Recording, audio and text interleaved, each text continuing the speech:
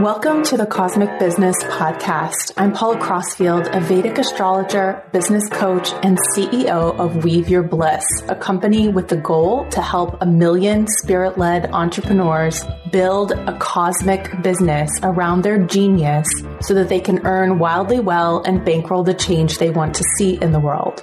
A cosmic business is a new paradigm business that believes in collaboration over competition, building a business around your unique genius, aligning to the planets and your intuition, leading with your values, putting your health and the health of the planet first, treating people fairly, and building giving into your business model. Sounds fabulous, right?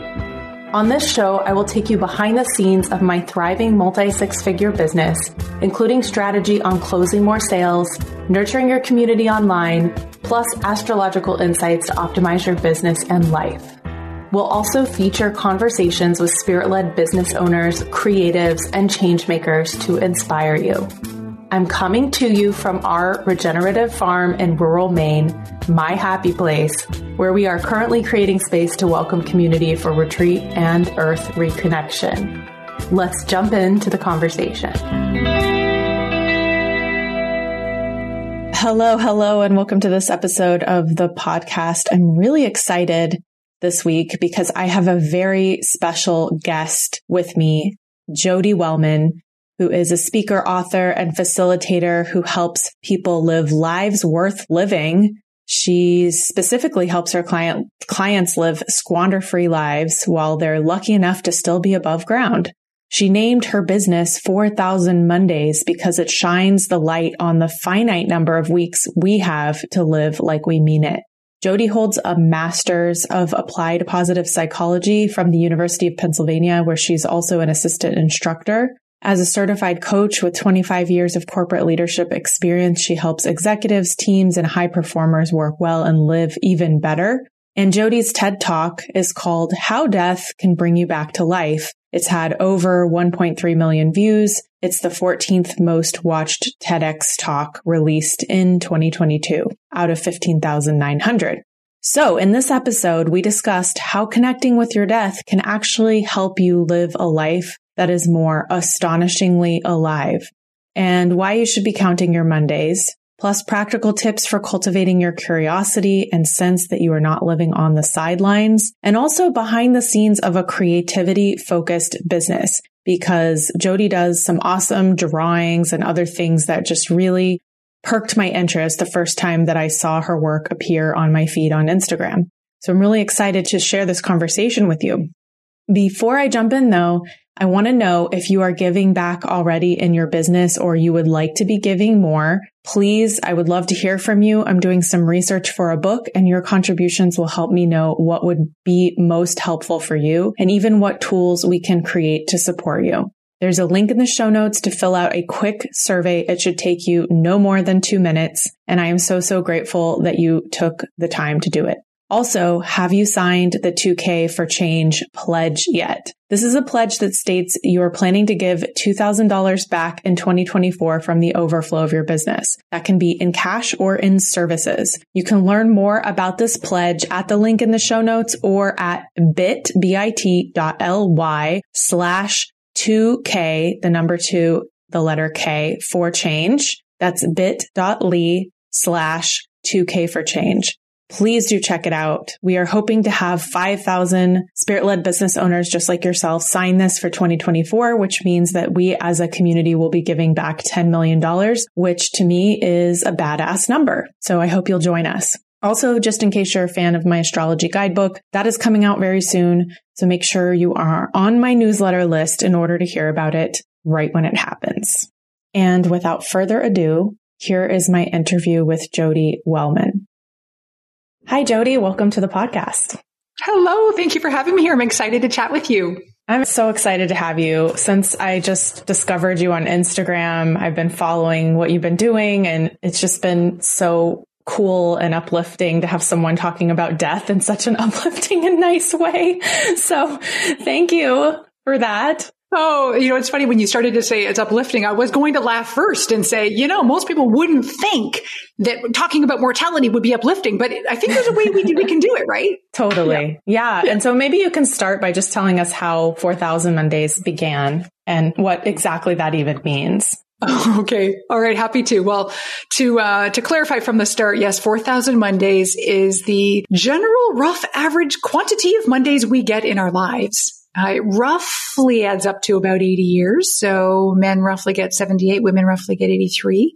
And I have become just so heartwarmingly, fabulously obsessed with that countdown. Because based on, research I've done and that I did in grad school for positive psychology at University of Pennsylvania, there's this idea called temporal scarcity, which is that, whoa, if we actually stop and consider the finite nature of anything, that helps us to spike the perceived value of it. And so why not do that with life? It doesn't have to just be with gems and stocks and bonds and whatever. So it's this idea about, hey, can we use mortality as a motivator? And so, yeah, I started 4,000 Mondays about 3 years ago. It's been one of those topics I've been mulling over, contemplating, fascinated by for years and years and years. And I gave myself permission to do it 3 years ago. Oh, that's so awesome. So was there something that happened for you that made you become more aware of death yourself? Or was it just like a fascination that you had? Yeah, there were probably a few events. So if I just track back thinking about, my life as I know it and why, who likes to think about or talk about death? I was never overly morbid, but I've always found it just so fascinating that we are all careening towards this inevitable end. And thankfully I find it a little bit amusing, this sort of absurdity of it all. I've always been in helping professions, whether first career personal trainer or in leadership for many, many, many years or as a executive coach. I want to help people's lives be better. And it's just the juxtaposition of that against the fact that we all want these great, fabulous lives. And I still want that for us very badly. And then poof, so I've always had that notion of, we all know this is kind of crazy, don't we? Uh-huh. And then my mom died in her late 50s, which was unexpected. And I don't want this to come out the wrong way, because the thing that gripped me the most, I guess, other than, of course, grieving naturally for his mother that I love, was my perception that she had lived a life that was full of regrets at the end. And that gripped me so unexpectedly when she did die. And I have just such vivid memories of cleaning out her apartment, full of all of her animals and all of her stuff at the end, and just the drawers full of just dreams and business plans and manuscripts and things that she didn't take action on. And in all honesty, the things that scare you are the things maybe that you see in yourself about, I realized I had also dreams and notions and things that I was just too scared to take action on too. And that woke me up. And so that was a bit of a, wait a sec. Life is short. We all know this intellectually, but we like to play the game of thinking, but I might be an exception.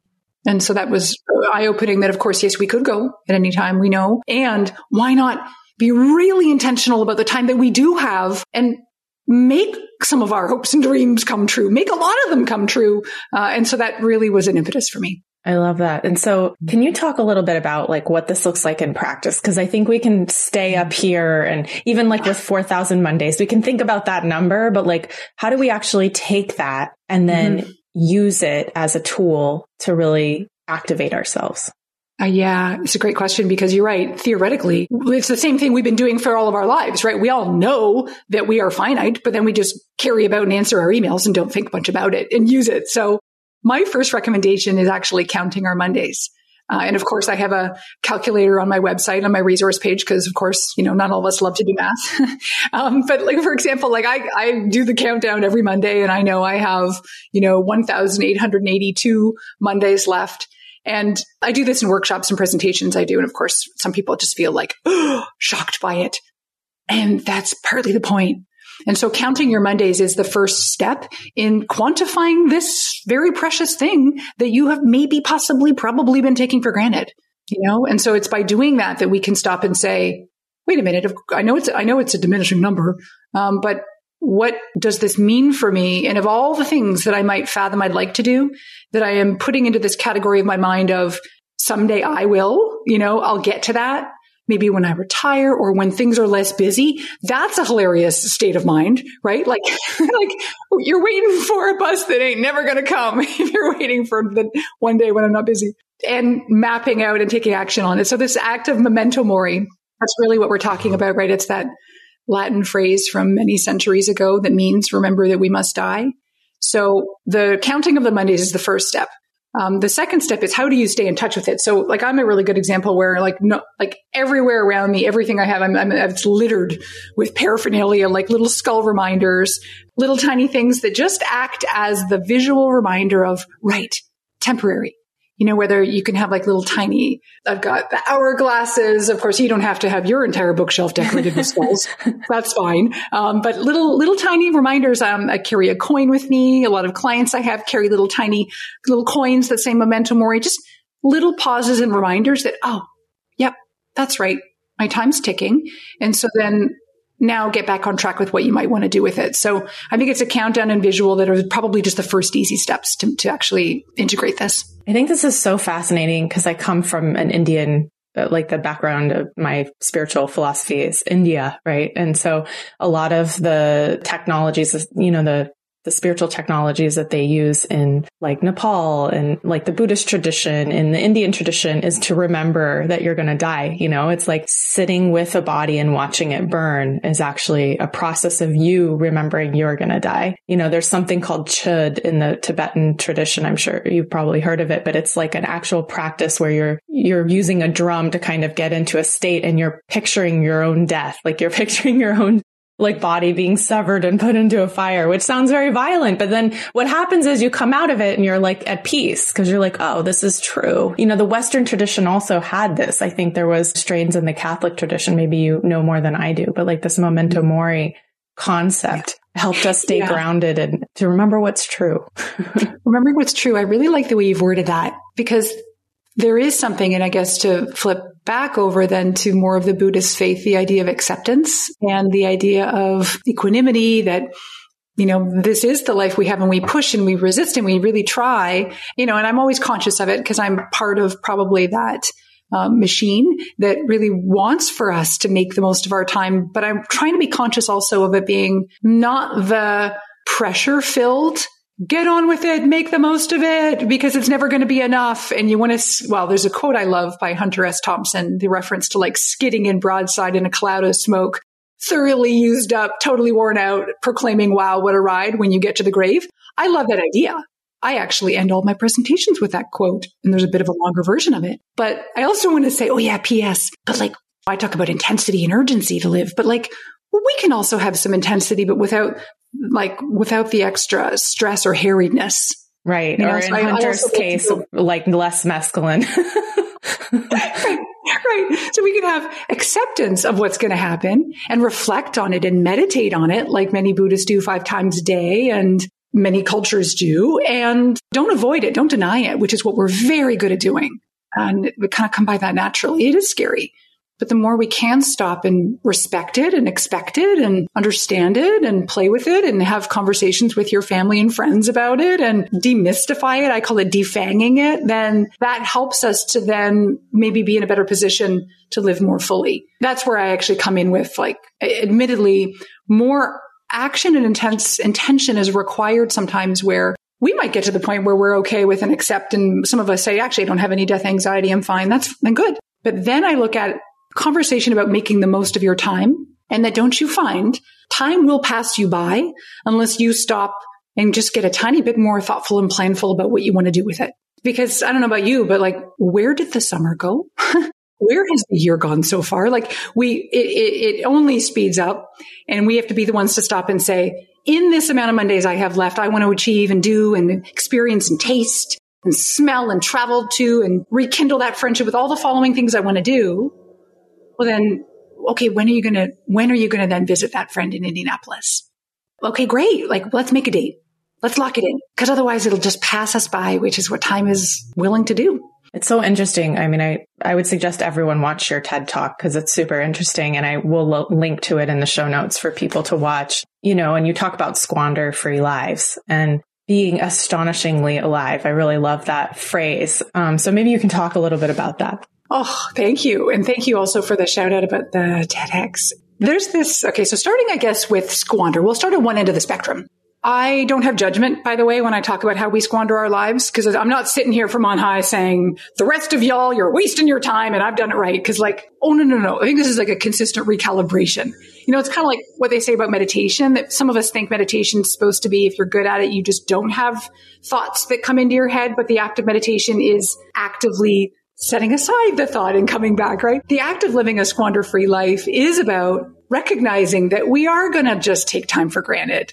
And we are going to just get into autopilot because there's just a lot going on. Like we're trying to just manage all the inboxes and all the things and all the inputs and all the freaking outputs and all the things. And so sometimes we do need to just get into a nice little zone of like zombie zone. Okay, great. And that serves us for a little bit until it doesn't, until all of a sudden we've realized like, oh my gosh, it's Thursday. Like, do I have even anything to show for this week? Not that it's contest, but have I even really lived other than going through the motions? That right there, that going through the motions is the thing that I think is the charged part of this, is that recognizing that, because that's on the edge of squander. That's on the edge of squandering. If you have found that a lot of your time, or maybe just more than you're comfortable with, is in that going through the motion zone, I call it like we're highly functioning zombies, then that means we're living lives that we're kind of squandering.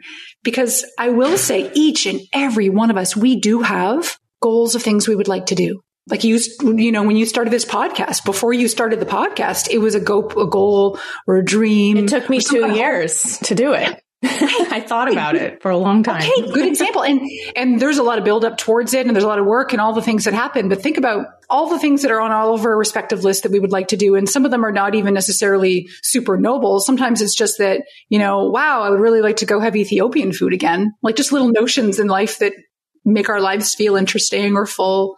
And so we can get into squandering easy peasy. And the habits in life make us, I love TV and movies. And I am like, my default setting, I swear to you, is on that couch with my cat and my husband. And it's like, life's good until, like where we're doing this kind of a lot. And so the other end is this idea about living just more fully, like living a life that is relative to what makes you feel like you're participating in it. You're not, let's use the expression, sitting on the sidelines. That one tends to work for most of us. Like, oh, right. I'm watching it from afar, or it's passing me by. And wow, there goes another decade or year. And what about activating and saying, again, using this tool of this time's ticking, like these years and decades, at some point, they're going to run out. And if I have this list of things that would be kind of cool, and I clearly am culminating towards, I'm a fan of noting it, like making the list, making multiple lists of your intentions and dreams and hopes and things that make you happy and things that make you feel delighted and all the things. We can talk about that, but making some of those things happen, because that's what gets you into this feeling that we are getting more out of our time. And because you saw the TEDx talk, you'll notice that, clearly we're talking about this idea about time, and we like the idea about living longer, but my recommendation is to think about our time through the dimensions of living wider and deeper. So if we're living wider, it means that we are widening our lives with more vitality. And that's the pleasurable stuff, the joy, the fun, the tasting menus, all the cool, fun things. And then we also want to deepen our lives, ideally.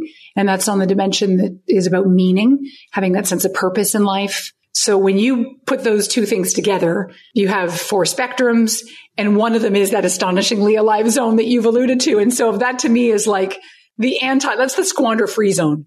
That's when life is like we're on fire there, or even just simmering, like small smoldering embers of fires.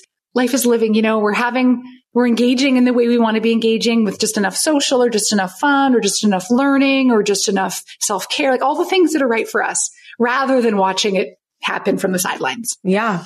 So let's talk about how we cultivate that. Cause you also mentioned in there, like sort of stepping into those things that we've been, leaving, that are on our list to do, that make us feel alive. And that for me, when I heard that, I live on a farm, and this has been a dream to be here for 20 years that we made realized like 3 years ago, my husband and I, and he's so dedicated to the land. He's the one that's out there doing a lot of the work. I go out there, I harvest and I cook and put a lot of the food away. But while I'm out there, I just feel like it's not that I have to spend a lot of money or that I have to go very far away to feel that feeling of being astonishingly alive. I'm out there with living things. I'm listening to the birds. I'm picking my tomatoes and I'm making my tomato sauce, and it's something so simple, but it allows me to feel that feeling. So I wanted to hear from you, like, how do we cultivate these things without, making a big deal out of it? Like, oh, I have to just fly off to Bali and, do something to shake up my life. Like sometimes we do need to do those things, but other times, like it can be simpler than that. Okay. I love literally everything you just said. Because I am so interested now because I just want to let's do just a quick snapshot for a sec about your life. You made a huge dream come true to live on this land 3 years ago. Podcast 2 years, like you're living a life of like aliveness, which I'm already loving. I like how you use the word cultivate too, because clearly you are cultivating things on your land. This is so fabulous. Your example is one I'm going to use from now on in my presentations, because you're touching on something that I think is the most important part of all this is when we think about, and I play into the problem. I talk about living an astonishingly alive life. Well, astonishing is a pretty big frickin' word with like a lot of connotations, but it means relative to you. And so it is usually not the ginormous things, the sail around the world, like you said, Bali. It's usually not about the magnanimous things, the things that cost a lot of money, the things that require a lot of time. We trick ourselves into thinking that I can't live the life I'd like because I can't afford it yet, or I don't have the time yet. Wait a minute.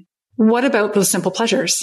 And so one of the things I recommend is coming up with, get a page or a spreadsheet or the back of a pizza box, whatever works for you, and write out a list. I typically say like 30 things that make you happy, that bring you joy. And they need to, most of them, I say 25 of them just need to be accessible. So relatively simple things you can do without like cruise in Switzerland may not, like, you can't have them all be crazy, right? Bucket list stuff. Well, sometimes these are even little things like you just said, like making tomato sauce, taking the dog for a walk. There's one woman I worked with years ago who was like, I just love tending to my orchids on a winter morning when the sun is streaming through. I just like, that brings me so much joy. And here's an example. She had moved to a new location like 2 years prior. She didn't bring the orchids for some reason. And she was living an orchid-free life, which means, oh my goodness, this is just a low-hanging fruit, easy win for her to go and get a couple orchid plants. And then all of a sudden, that's a moment in her day that would spark some kind of a feeling of aliveness that, wouldn't be the case for me. And it may not be the case for her daughter. But the point is for her, like you, going and getting the tomatoes. That's your thing. Like, so each one of us, it behooves us to make our own list of things that we do that just fill us up. And it could be sitting down and just doing a quick stretch, really feeling your muscles stretching. It could be going for a walk in the morning before life gets nutso. It could be the taste of your very favorite oatmeal raisin cookie. Like, you get my point here. These are simple things, but this is what life is.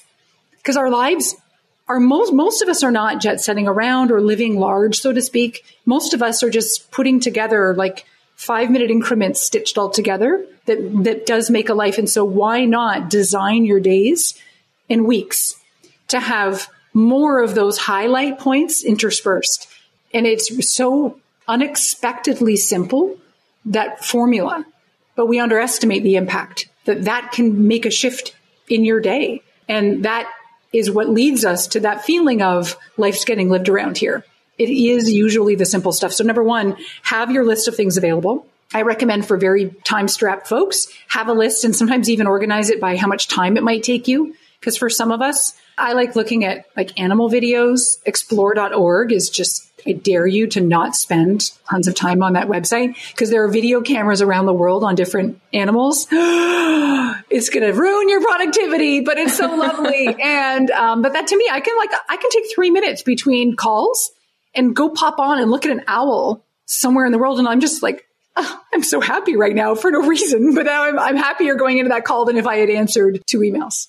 Yeah, I love that. And then like what you were saying, I was going to lead from that. If you didn't say it, is like schedule in that time. As a business coach, I'm like always telling people to schedule in breaks and have that space so that you actually feel like you're not only getting things done, but you're taking good care of yourself and you're feeling in balance. But those breaks could be these moments of joy to kind of, I feel like that also just like recenters and recalibrates us on some level, so that we don't feel burned out. Yes, you're completely right. Because even for a lot of us, it's the micro moments that I do think we can just be thoughtful about. Like, I'm actually pretty fanatical these days about just thinking about the time you take for your lunch. And so for many people, they're scoffing like, lunch? Who takes a lunch break? You know what? Okay, if you can't take a lunch break, then whatever you're doing, whenever you're scarfing back your food, what are and maybe if you've got 10 minutes, here where I am, the husband and I try and orchestrate and do lunch together. But sometimes now, like, we're being thoughtful about, let's eat outside. Or let's play like Seinfeld bloopers on YouTube so we can laugh for 10 minutes before we go back to the cacophony of crap of work or whatever is going on, right? So sometimes like being intentional about those little moments makes a difference. The same thing about even in the slightly bigger scale, not just a 10-minute lunch break. Sometimes it's, if we are feeling zombie-ish, like we've been in the squander zone for a while, right? We sometimes get this feeling like to get back on track and, astonishingly alive again, it's going to take a lot. And again, often it's just, what about it? Like just booking a different kind of date night, just book a night out and not crazy. It could just be like, let's go try that new restaurant. And if it's terrible, well, at least we can laugh about it later, or go and check out that concert in the park, or just go like making an effort to go and do just something different, which actually gets us into a whole other strategy, which is novelty. I'll put a pin in that for a sec. But often when we go do that thing, like let's say you go to that concert in the park and you check it out and it's interesting and it's different. That feeling inside you that I did something different, I had an experience in my community, I chatted with my neighbor, I tried some terrible punch, I came home like, that feeling, I don't know about you, but sometimes I come home so proud, like I did a thing. I went out and I tried something, and that will carry you oftentimes through the rest of the month where you don't even need to be having a really regular, consistent plan of vitality. It can sometimes just be the little doses will actually they carry you a lot of miles. I think the pandemic really brought this all into perspective in such a powerful way too. Like when we were locked down, it was like, is this the environment that I want to be in? It made us question a lot of ourselves. And also for me, we didn't live on the farm when the first lockdown happened. And we were like, okay, we need to figure out where we want to be. Because this is, we'd been looking and looking, but it was like, it brought into focus, like, if this is happening, we want to be able to have our hands in the soil. We want to be able to grow food, right? And it's so that list kind of formulated, like, what are the priorities here? So I'm wondering if that, because you said about 3 years ago, you really gave yourself permission to fully come out with the 4,000 Mondays idea. So can you talk a little bit about that? Like, how did the pandemic help you really cauterize your idea? Oh, such a good point. And to your point too about the prioritizing, because that actually is a big theme, even for people who have had brushes with death. They emerge, maybe it's from a really rough health diagnosis, or, they have like a motorcycle accident or something where it's like, I live to tell the tale. They are the ones that are really sharp on, here's what matters now. Here's what I'm not going to be focusing on. Here's what I'm going to be focusing on. And you are right that the pandemic was a gift in disguise for so many of us to help us say, this is the way I want to be spending my time, because I know my time's limited. In my world, the timing was interesting for two reasons. One was that I did go to grad school and I gave myself this, it was like a decision of the head or heart. You've ever had those? Like an intellectual decision for me at that time to do my thesis was going to be on something leadership related, because I was doing a lot of work with leadership development. And I was like, well, the smart thing would be to research this. And I was like, but I don't want to. I want to research death studies, mortality, using this idea of temporal scarcity about like, so I did that instead, and giving myself that green light to do the thing that my heart wanted a little more than my head. And then became my head too, was the permission slip that I think sometimes we just have to sign off for ourselves to go do the thing. And then, so right around then was entry into the pandemic. And that, I think I experienced something very similar to you, which was pivotal moment in life. Like, do I want to, like, for me, I was bit by the bug of death, as I kind of affectionately say. Once I started this research and once I kind of started seeing that it was a legit thing, I just needed to feel like it was validated by research. I don't know why. It made me feel like, well, now I can't not do this. pandemic strikes and it was like, well, if everything's blown up anyways, why don't I put the pieces back together like Humpty Dumpty? Why don't I put it together in a shape I like better than my current one? And I liked the previous shape, but I wanted a new shape that just happened to be skull shaped. Totally. Well, what I'm really fascinated by, and this is, of course, the Cosmic Business Podcast. I was just looking at your chart as you were talking a little bit. It's like right over here. So in case you're wondering why I'm looking in that direction. But also I'm really curious about building a business around an idea. Like you're really somebody who I would point people to as like really having thought leadership that kind of informs the entirety of your business. So, I mean, can you talk a little bit about that? Like you also do the drawings, right, that you share. So your creativity is so infused in your business. And I'm just curious about that. Well, thanks for noticing that. And it does take someone like you who has this experience to probably see this differently than most, right? And I'll tell you, like, I thought about this for years. So 10 years ago, I left my own corporate executive existence to start to get into leadership coaching. You know, words of wisdom, like try to have more of a niche, have an area of focus. And I was like, yeah, it's leadership, but that's broad. And it's death.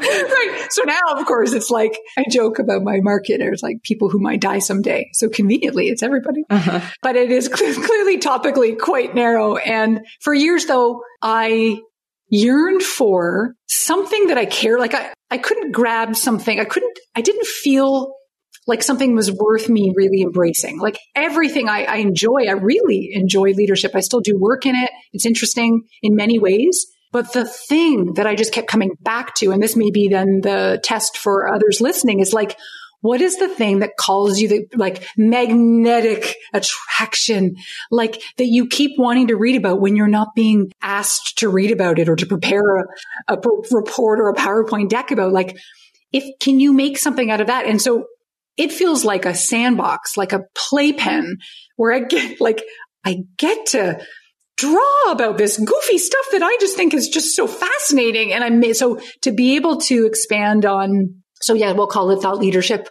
But to get to combine that together. And for me, it did feel very scary at first because it felt like, well, that's going to go over like a lead balloon. Like who's going to want to buy any kind of a workshop on death? And then of course it was like, well, it's how you spin it. If you doodle the Grim Reaper, people are way more amenable to talking about it than if you just So yeah, for me, it was more like, I do feel lucky, by the way. I do feel really fortunate because I have so many friends and clients and that are also like still trying to find the thing for them that is grabby. And I actually believe that maybe if you scratch the surface just one level lower, you've got that thing that you just can't stop reading about.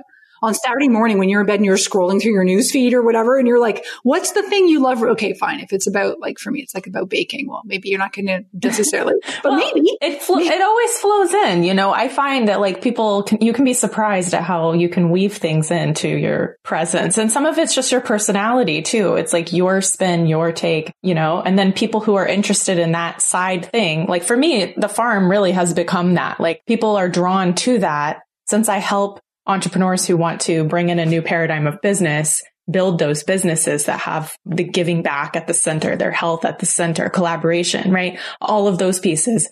They see me on the farm. So I end up with lots of clients who also want farms or want land just because I'm talking about that thing. So, you know, for people who are listening, it's like, just think about those things that, like you were saying, that you're obsessed with and just start talking about them and see what happens. I like your example, and maybe I'm now looking for a link that's too convenient, but like maybe it's about using the thing that brings you so much joy as the metaphor to help even what you're currently doing. Like it doesn't maybe necessarily need to be a full scale switch, although like that could work for you too.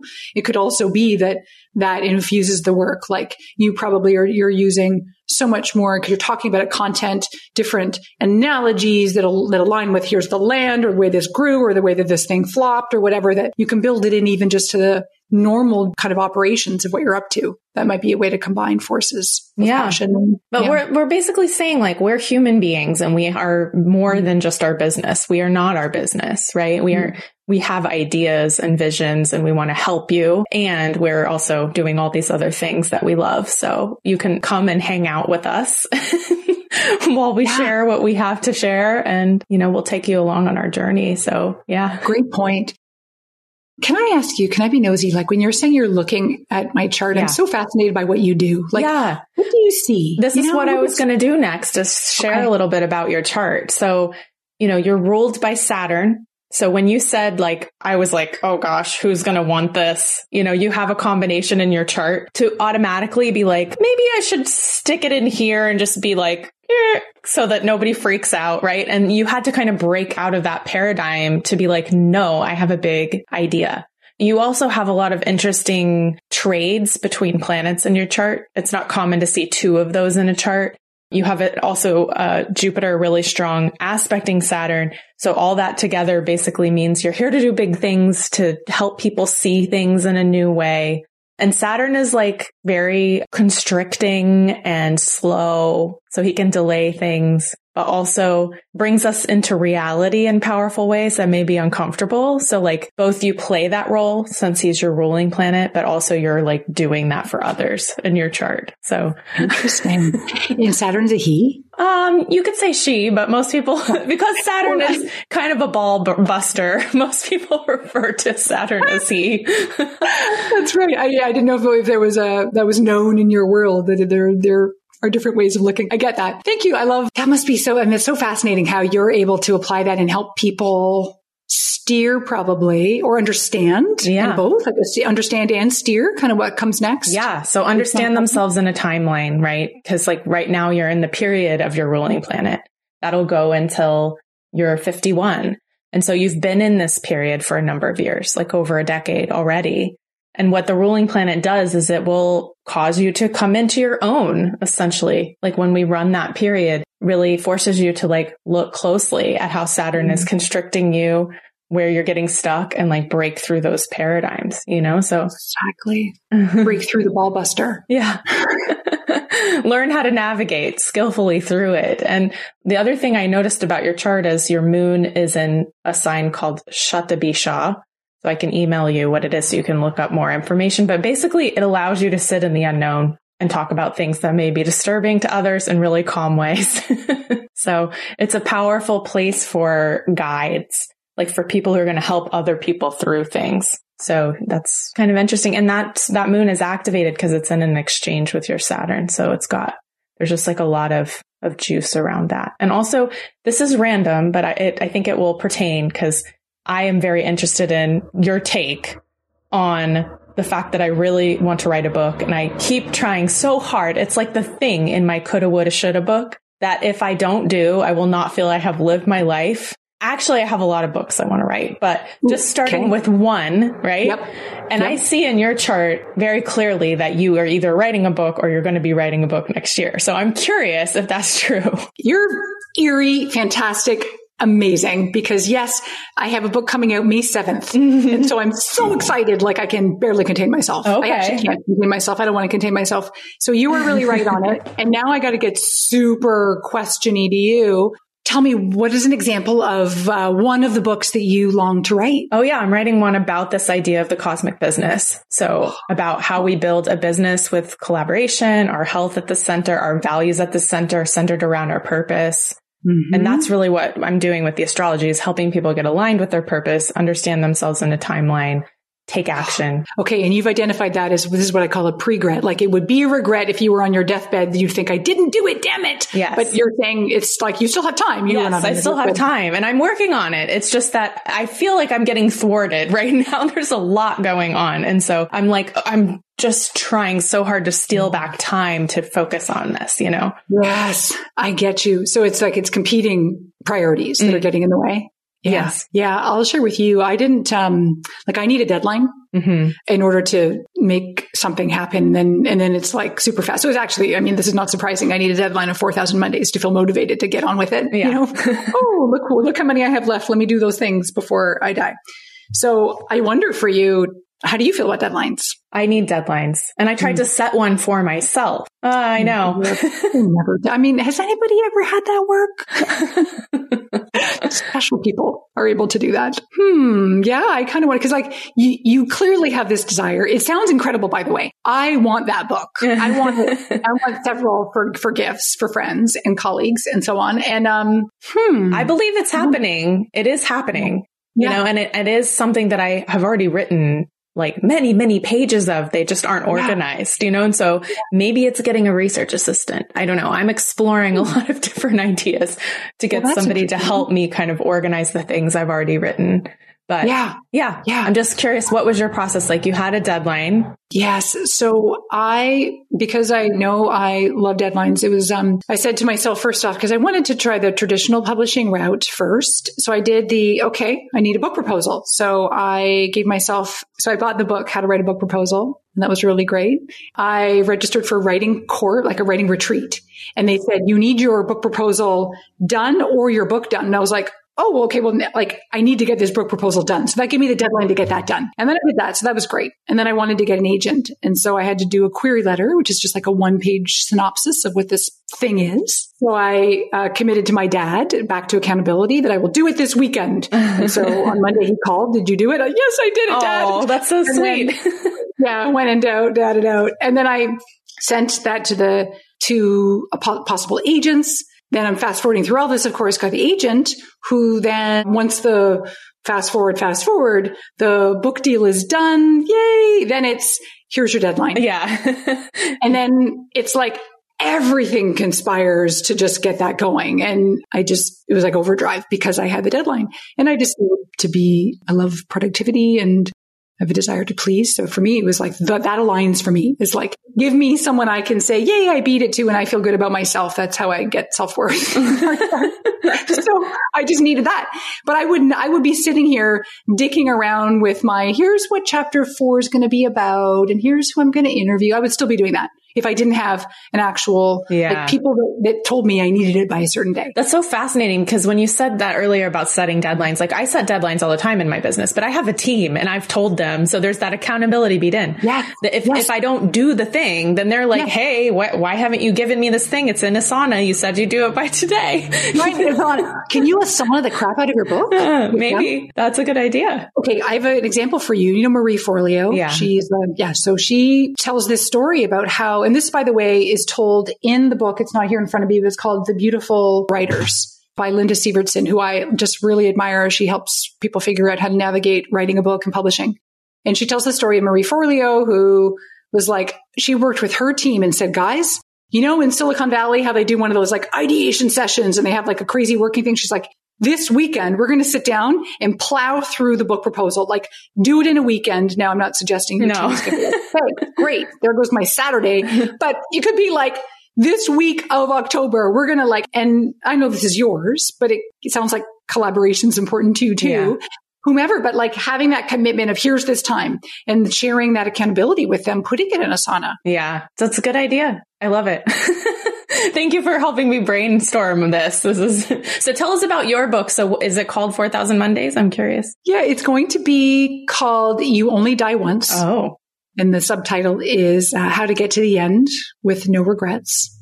And it's living a life exactly so that those pregrets or regrets just do not, we organize our lives in such a way that we use the Grim Reaper's help to get on with living now. So we don't get to the end with that. Oh man, I have all these things that I yearn to do that I didn't.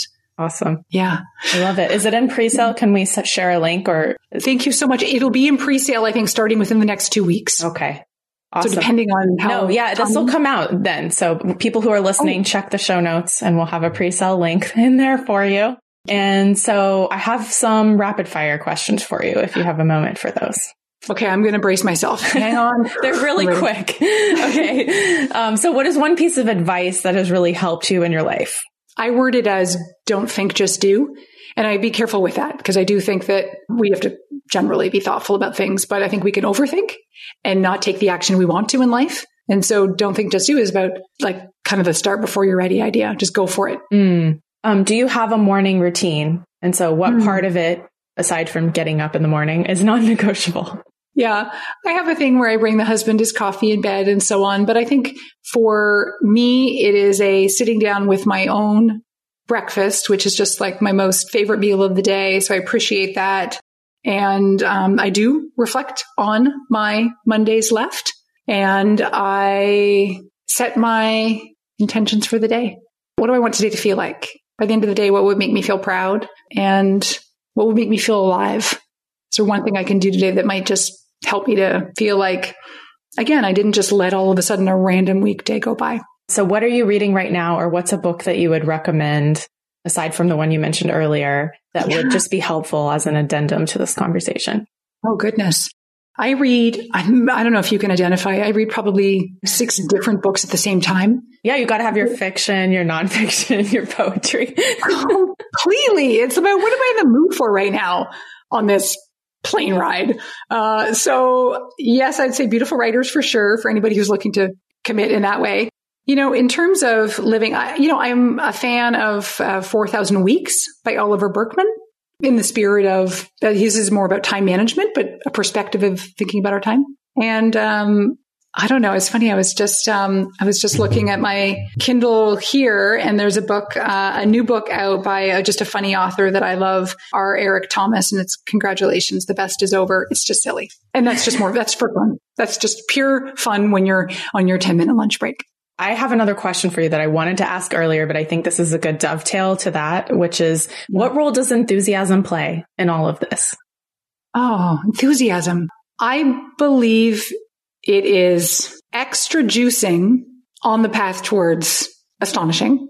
So the sense of exuberance, which is like an incorporation of passion and like for the joie de vivre about an excitement about what's in store, what you've got planned. And I want to be careful with it though, because this is why I'm sounding maybe trepidatious with it, because I do believe you can still live an astonishingly alive life without being like me. Like I am exuberant, like let's tone it down a bit. Sometimes, enthusiastic can come in different shades. And I think that, it can be having an interest and an excitement and a passion towards what you're up to doesn't need to necessarily be embodied in this kind of gregarious, on fire way. I do think back to the idea about it can just be this smoldering ember for you that you're excited about your violin lesson tonight. And you don't need to be freaking bouncing off the walls about it, like I might be out loud, but that's still beautiful and so exciting and delightful for your life. So unless you describe enthusiasm as having different gradations, which it probably does, I say the introvert and the extrovert version. Sure. Yeah. Okay. I like that dimension. That's a great spectrum. So yeah, it's funny enough. I am an introvert. I'm just a very overexcited introvert. But yeah, I think that, like in the same way that, when we're talking about leadership, like charisma is one of those things where it's like, you don't have to be the charismatic leader to be effective. So I am careful to say, tap into, if enthusiasm sounds like that's too much for me, tap into then what's the thing that just gives you just that little jolt.